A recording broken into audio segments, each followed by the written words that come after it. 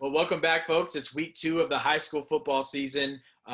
We'll do a little recap of some of our thoughts on week 1, but first, there's kind of a bit of a not breaking news situation. It's a little bit it's a few hours old, but Franklin's game this weekend against Hearn is canceled because of some positive COVID tests for the Lions.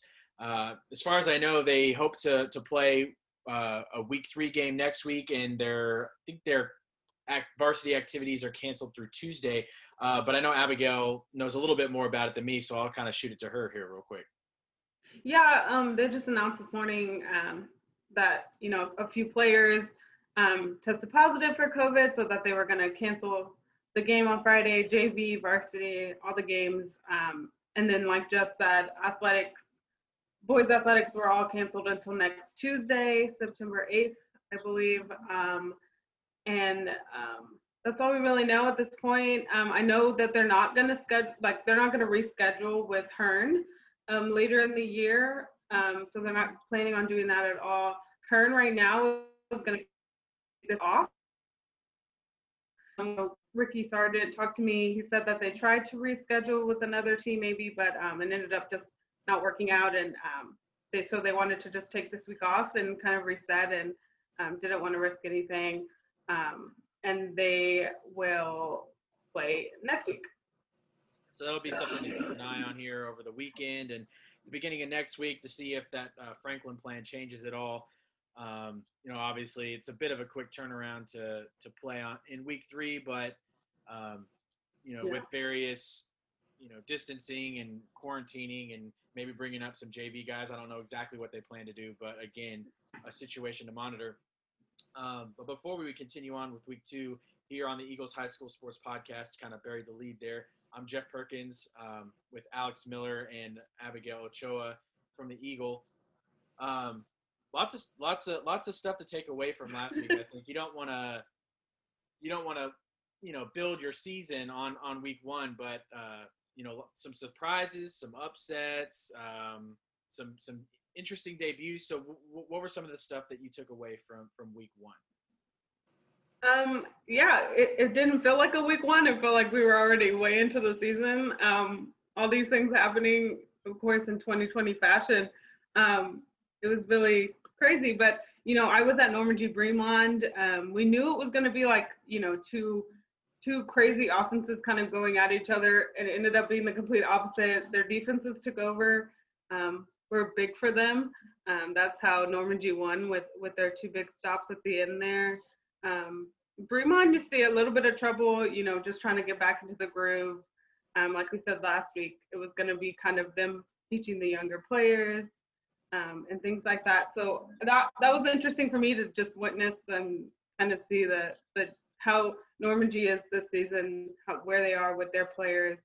Mason Hardy seems like the guy that might be a Yellett type for them, Luke Yellett, that they lost last year.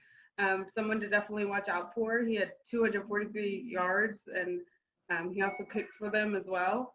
So that was interesting to see. But what do y'all think? Well, yeah, how about Norman? Yeah, go ahead. Sorry, jump in. Oh, I was going to say, how about Norman G going over to Bremond and getting a big win out the gates? Yeah. I mean, that's a big win for Norman G. Yeah. I was out of Franklin. Honestly, it was a highly entertaining game. Franklin was just about out of it. They were down 2 scores in the 4th quarter. Lorena ran a fake punt with 5 minutes left, and it looked like, all right, Lorena's going to run out the clock. And sure enough, the next play, Lorena's quarterback fumbles. The very next play, Franklin scores a touchdown. They get a 3 and out. Franklin scores another touchdown with 40 seconds left, but they were unable to get the 2-point conversion. Coach Fannin told me he would have gone for it 10 out of 10 times, but highly entertaining game. And, Franklin's an interesting team because they were rotating quarterbacks. They were rotating between Marcus Raid and Bryson Washington. And it's a bummer that Franklin's game this week got canceled because Hearn was going to be a good challenge for them, and it was going to give them a good chance to see, okay, can we get this quarterback situation maybe a little straightened out, or where are we going to go with the offense? And for Hearn, it stinks because Hearn was going to have a good chance to pull off an upset against their Robertson County rival, I think. So it's a bummer that game got canceled, in my opinion, but a very competitive week one all around, and especially in Franklin. It was a very entertaining game that came down to the very end. Yeah, I got a couple questions about quarterbacks. Well, since we just came from you, Alex, start with you. I know Wade is the returner at quarterback for them. I think he played just about all the snaps last year, if I'm not mistaken. What did you see from those two guys in Franklin? Yeah, so Washington got the start, and throughout the first half, it was every single series. It was Washington, Wade, Washington, Wade, Washington, Wade. And then in the second half, it started out the same way. But it was interesting at the very end, Wade and Washington, they would interchange in plays, like different plays, it seemed like. And I thought Washington was a little better of a runner. Both of them threw the ball all right. But, you know, I think the competition's still open. And so that's why I think it's tough for Franklin to not be able to play this game this week, is that they don't have another chance to see who should be the QB. Or, hey, maybe two quarterback system going to work, and we're just going to make our opponents have to game plan for two guys. So, I'd say it's definitely still out there of who can take over. And then Abigail, I was going to ask about Mason Hardy. Yeah. You know, probably one of the most experienced quarterbacks that we have, but, you know, didn't hear too much about him last year or the year before, you know, simply because Yellett was there and he was kind of the star there. And, you know, Norman G was successful in Sitton's first year last year, but, you know, didn't really, you know, turn too many heads as far as, you know, making a deep playoff run or anything like that. So, you know, do you think that this is kind of a springboard type game that, you know, obviously it was a statement game, but do you think that Hardy can kind of use that as a springboard to, you know, stake his claim as one of the top quarterbacks in the area? Yeah, he really came out in week one and said, "Hey, I'm here, guys." No doubt, like you said, Luke Yellett was obviously in that spot before he kind of took all the accolades in that. But Hardy looked really good out there on Friday night. He was really good. I mean, he rushed for them as well. He was pretty much running the whole time, and when he did throw, they did get two big touchdowns from it. So you really got to see him do both on Friday. You know, he went 13 for 23, 243 yards, and then he also kicked for them, like I mentioned. So he really was doing it all. He looked really good out there, and I think between him and Kosowski, you know, he was just able to kind of move around a bit more, get further than Kosowski was, and that really came down to who won at the end, who was able to rush more and better. And I think as far as intensity at the end of the game and kind of intrigue, I think y'all's game's kind of far outpaced mine. My game was over by halftime. I was Navasota and Wharton. Well, it was over by halftime, but halftime was also at like 10 o'clock at night. But with that lightning delay. But Navasota looked really good against Wharton first time out. Went up 35-0 early in the third quarter and kind of coasted the rest of the way. If you look at the stats, you know, Jamar Jesse, starting quarterback, junior, first time varsity starter at quarterback, they look decent, but they don't kind of jump off the page at you. But if you watch that game, those are all pretty much accumulated in the first half. He didn't have to do much in the second half because Darius Randall broke off a 60-yard touchdown run, and then their defense got a stop and fumble return for a touchdown after that. So really, Jamar Jesse's day was pretty much done from that point. But he looked really good in the first half, made some good scramble plays, ended one of those by trucking over a defender to get into the end zone, made some good passes, and then just one mistake there at the end of the first half, trying to, I think it was third and goal maybe. They were right at the goal line, threw an interception 30 seconds before the half, but otherwise looked really poised, made some good decisions, made some plays with his feet. So I think Navasota took a really good step forward in replacing Zach Dyer, who has been there the last couple of years. So, you know, I think the real test comes this week at Sealy. I think they're a 7-point underdog at Sealy. Sealy's always usually fields a pretty good team usually contends for district titles. So I think this first, kind of difficult game for the Rattlers and a long line of them for the rest of the season will tell us a little bit more about where they are. Yeah. Do you think they're going to stay with Jesse? I know there was some concern over him and another quarterback kind of fighting for that spot. Yeah. So if I'm just basing it off of week 1, I would say Jesse's probably their guy because Drew Gonzalez didn't really come in until late in the fourth quarter, the last couple drives.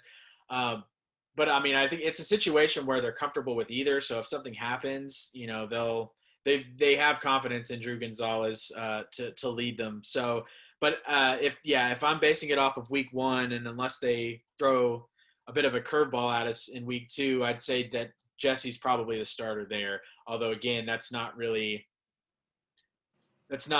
anything confirmed, just based off of watching the game and kind of seeing how they do that. So I would be surprised if Jesse wasn't the starter. And the defense also obviously looked really good. They held I think the final score was 35-13, and the last 6 points came on the final play of the game with 4 seconds left on a 40-yard heave. So by that point the game it was completely over. Defense scored a touchdown as well. So I think after the game, Coach Dacus was mainly just really happy with how his defense played, but the one thing that he wants to see them do is, finish the game, not give up that 40-yard touchdown with 4 seconds left. So, but I'd say, yeah, good returns for Navasota, and I think we'll learn a little bit more about them in week 2. But I think the biggest news coming out of week 1 came out of that Rockdale game. Rockdale looked really good in a 40-14 win over LaGrange, but got some pretty bad news as starting quarterback Jace Robinson went down with an ankle injury right before halftime, I think. And now they turn to Kobe Mitchell, who's been their backup for a few years now. And they're pleased with how he played in the second half of that game. And they've got plenty of playmakers to kind of, I don't want to say get by, because, they're, like I said, they have confidence in Kobe Mitchell, and we'll see going forward, how that works out. But throws a little bit more intrigue into that district race, I think. Yeah, like you said, Robinson, he ended up breaking his leg at the end of the first half. And they're not sure if he's going to be back this season or not. But Mitchell did come in and really take over. I mean, they didn't really skip a beat with him. I think he had 67 yards rushing, and him and Valdez, they combined for 3 touchdowns in the second half. I think they'll be fine for now, like you said. But it'll be pretty interesting to see how they kind of keep going with Mitchell in the future. Yeah, for sure. The good news for Rockdale too is that with Mitchell getting his first start of the season this week against Taylor's not a very good team. They've lost 13 straight games. I think Rockdale is favored by 3 scores. So got to think that Rockdale is probably going to be able to pull that one out, and it'll be a good game for Mitchell to get comfortable in that offense and take a little ownership of the team here these next few weeks. Yeah, and we've mentioned the playmakers before. Cameron Valdez, Keyshawn Raven, both look like Division I prospects. I know they both have Power 5 offers, so a lot of firepower on that offense. And I don't think so. I talked to Campsey. I talked to head coach Jacob Campsey earlier today, and he wouldn't say when exactly they were expecting Jacob Robinson to be back. He did say that they were kind of taking it day by day, and they were hoping that he could get back, but he wasn't going to commit to saying anything.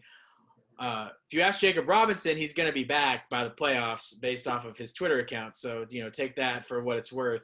But I think the hope within that program, I think the hope is that they can get him back for the playoffs. But I think right now you've got to just assume that it's Kobe Mitchell's show.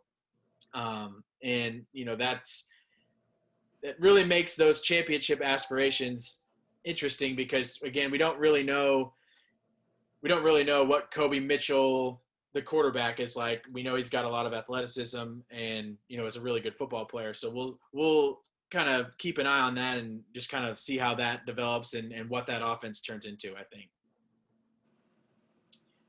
And then I think the last bit of news for week 1, and we've done a fair bit of writing and tweeting about this since the last round of games, but Jared Kerr, we knew coming into the season that he was a bit of a special player because he racked up all the awards last year with only 7 games played.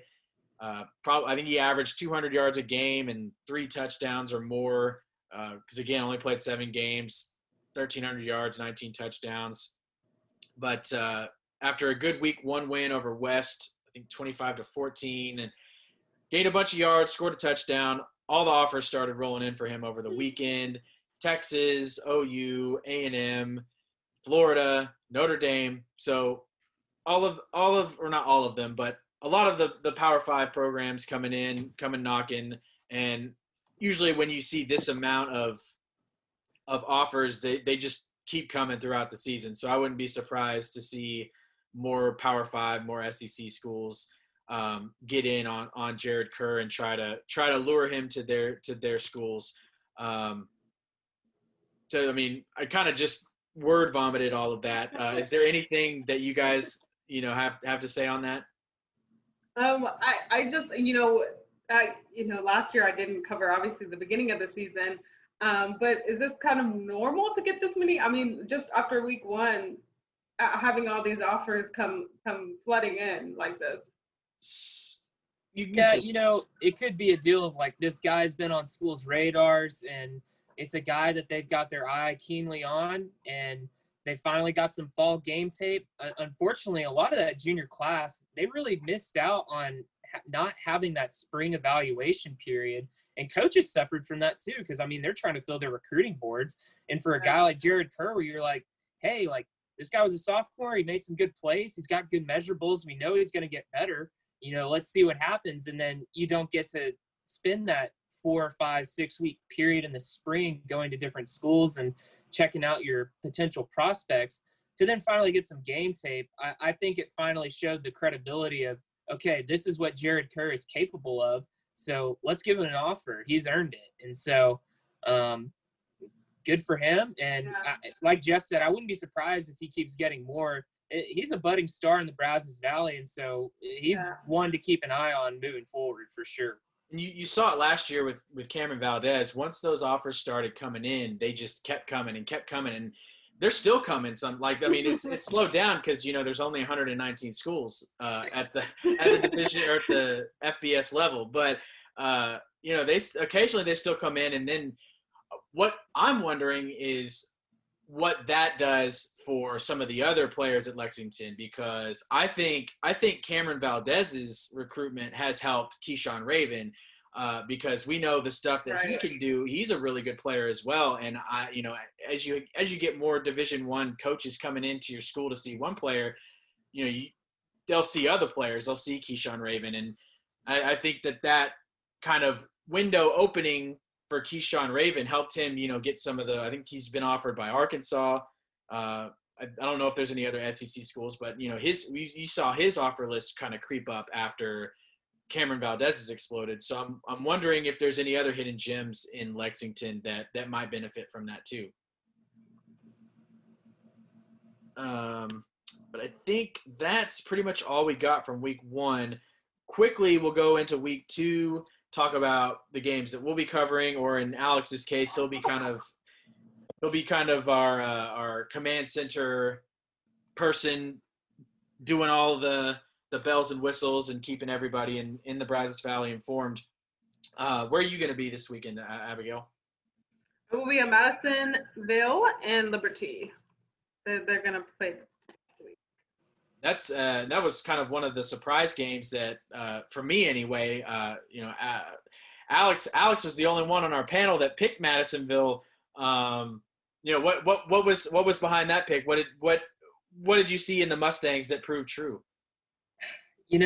I was looking at the rankings, and I just felt like it was a toss up, and I felt like Madisonville had a chance. The game, it was moved, and then it was moved back, and so it ended up being a die ball. But when games get moved around, you never know what's going to happen. And Madisonville showed up. They beat a pretty good die ball team, and so credit to them. That's a big win to start their season. So that was kind of my dark horse pick last week. Well, it proved to be good for you because now you got a 1-game lead on the rest of us. But It paid off. yeah, so now Madisonville's the big favorite. I think something like 30-something maybe over Liberty.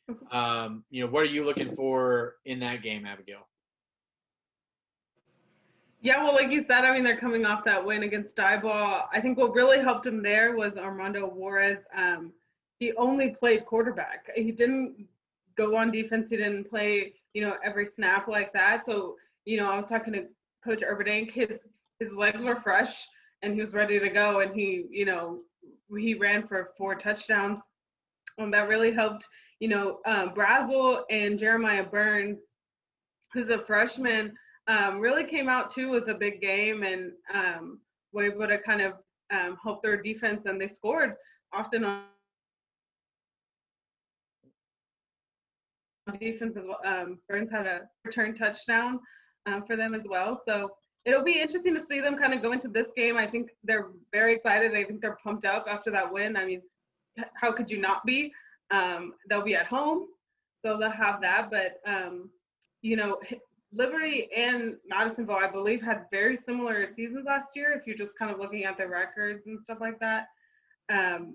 Jertavius Brown told me that he reminds his team, almost all the time what their record was last year, and that they can't afford to go back there.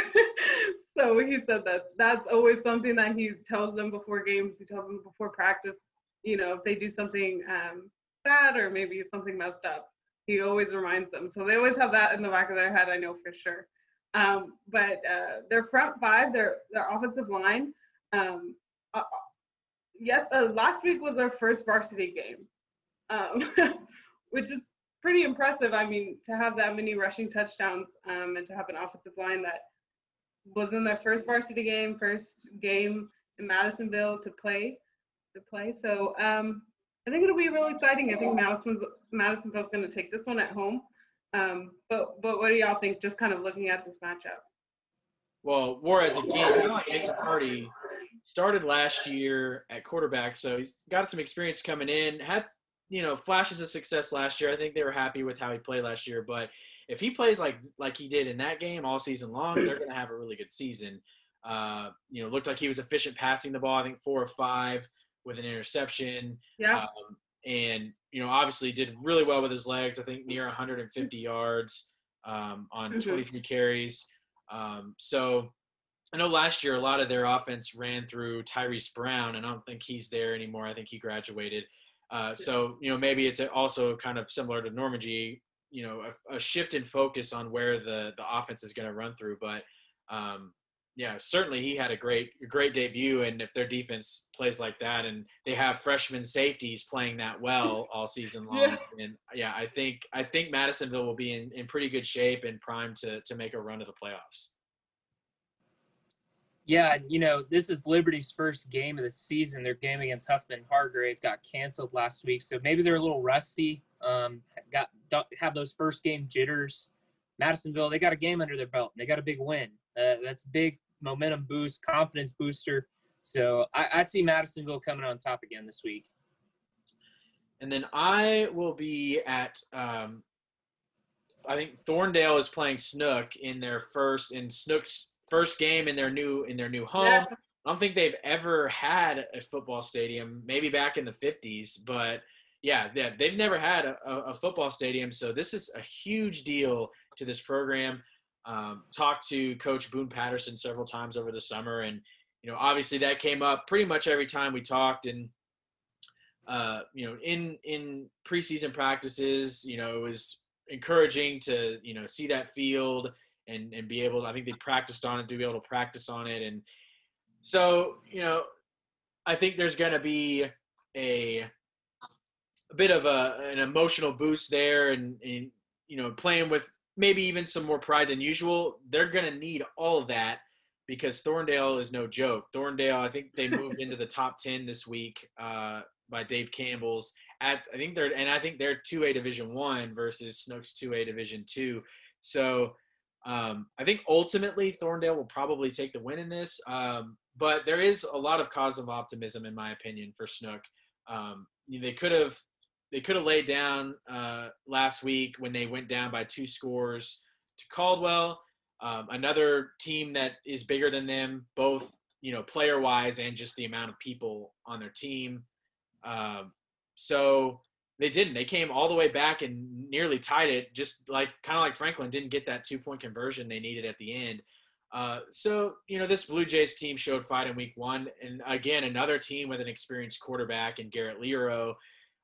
So I think it'll be close, and I think this game will be a net positive for Snook. So even though they might come out of this game 0-2, that's still, in my opinion, a really good 0-2 if they play well against Thorndale, because that's 2 opponents above their weight class that have talented and big players on their team that they'll have played well against. And I think in high school, non-district, that really doesn't matter that much. You can, like with College Station in their title year, they started 1-2, lost to some really good teams, and then went on a run, played really well. And I think that those games against those 2 really tough teams probably helped them for the rest of the season. So I think that's what you're looking at in Thorndale versus Snook.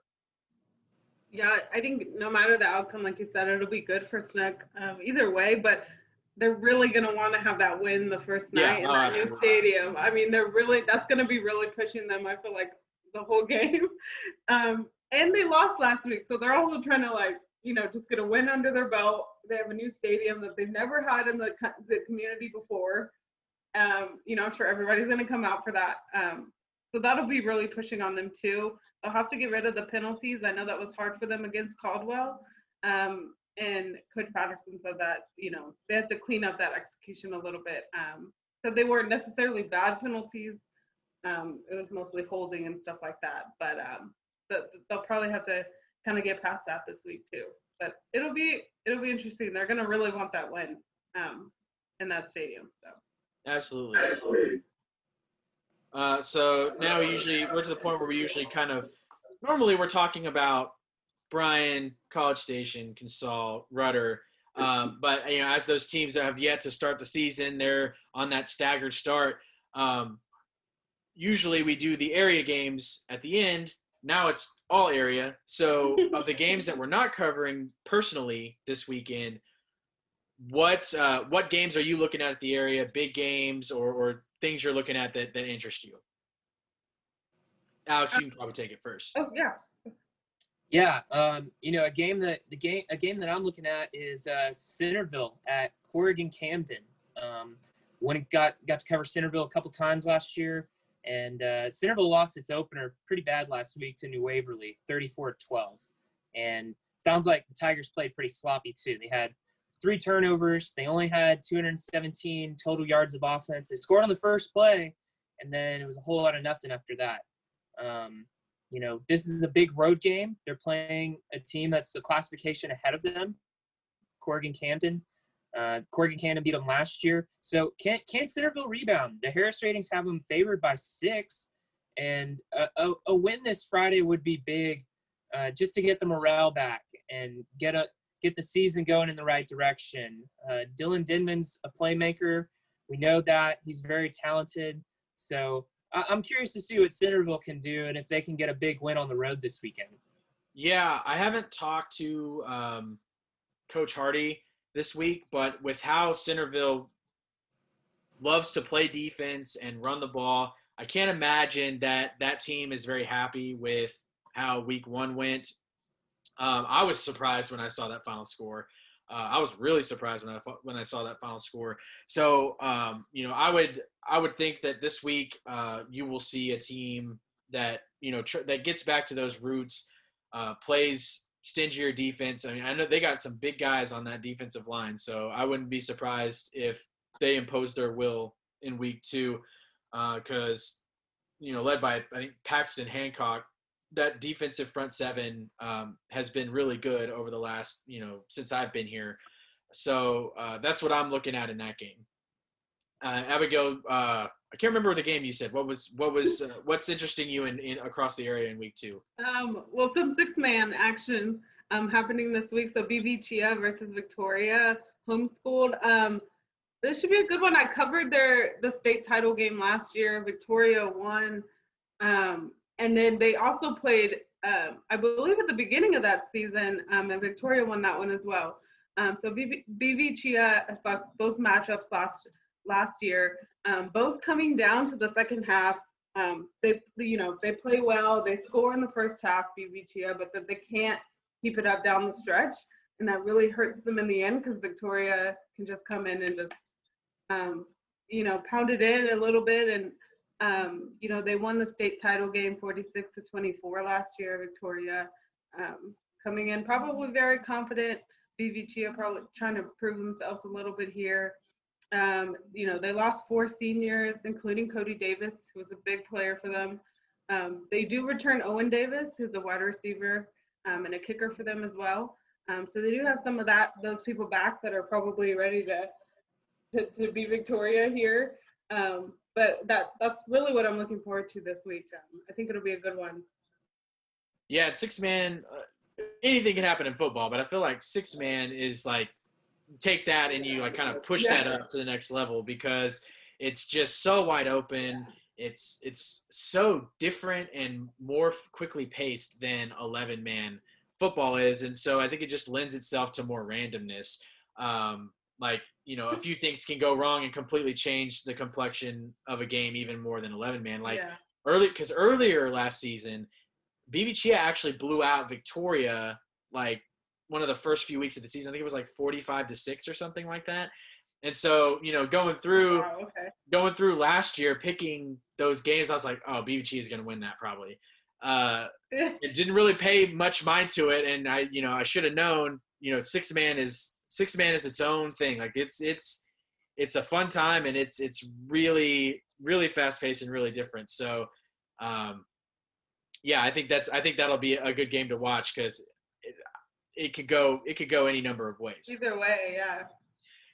So I think for me, the game I'm looking at is Belleville at Cameron, both coming off big wins over good teams in week 1.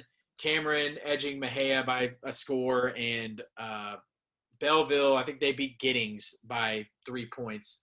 Giddings and Mexia both really good programs, consistently in the playoffs.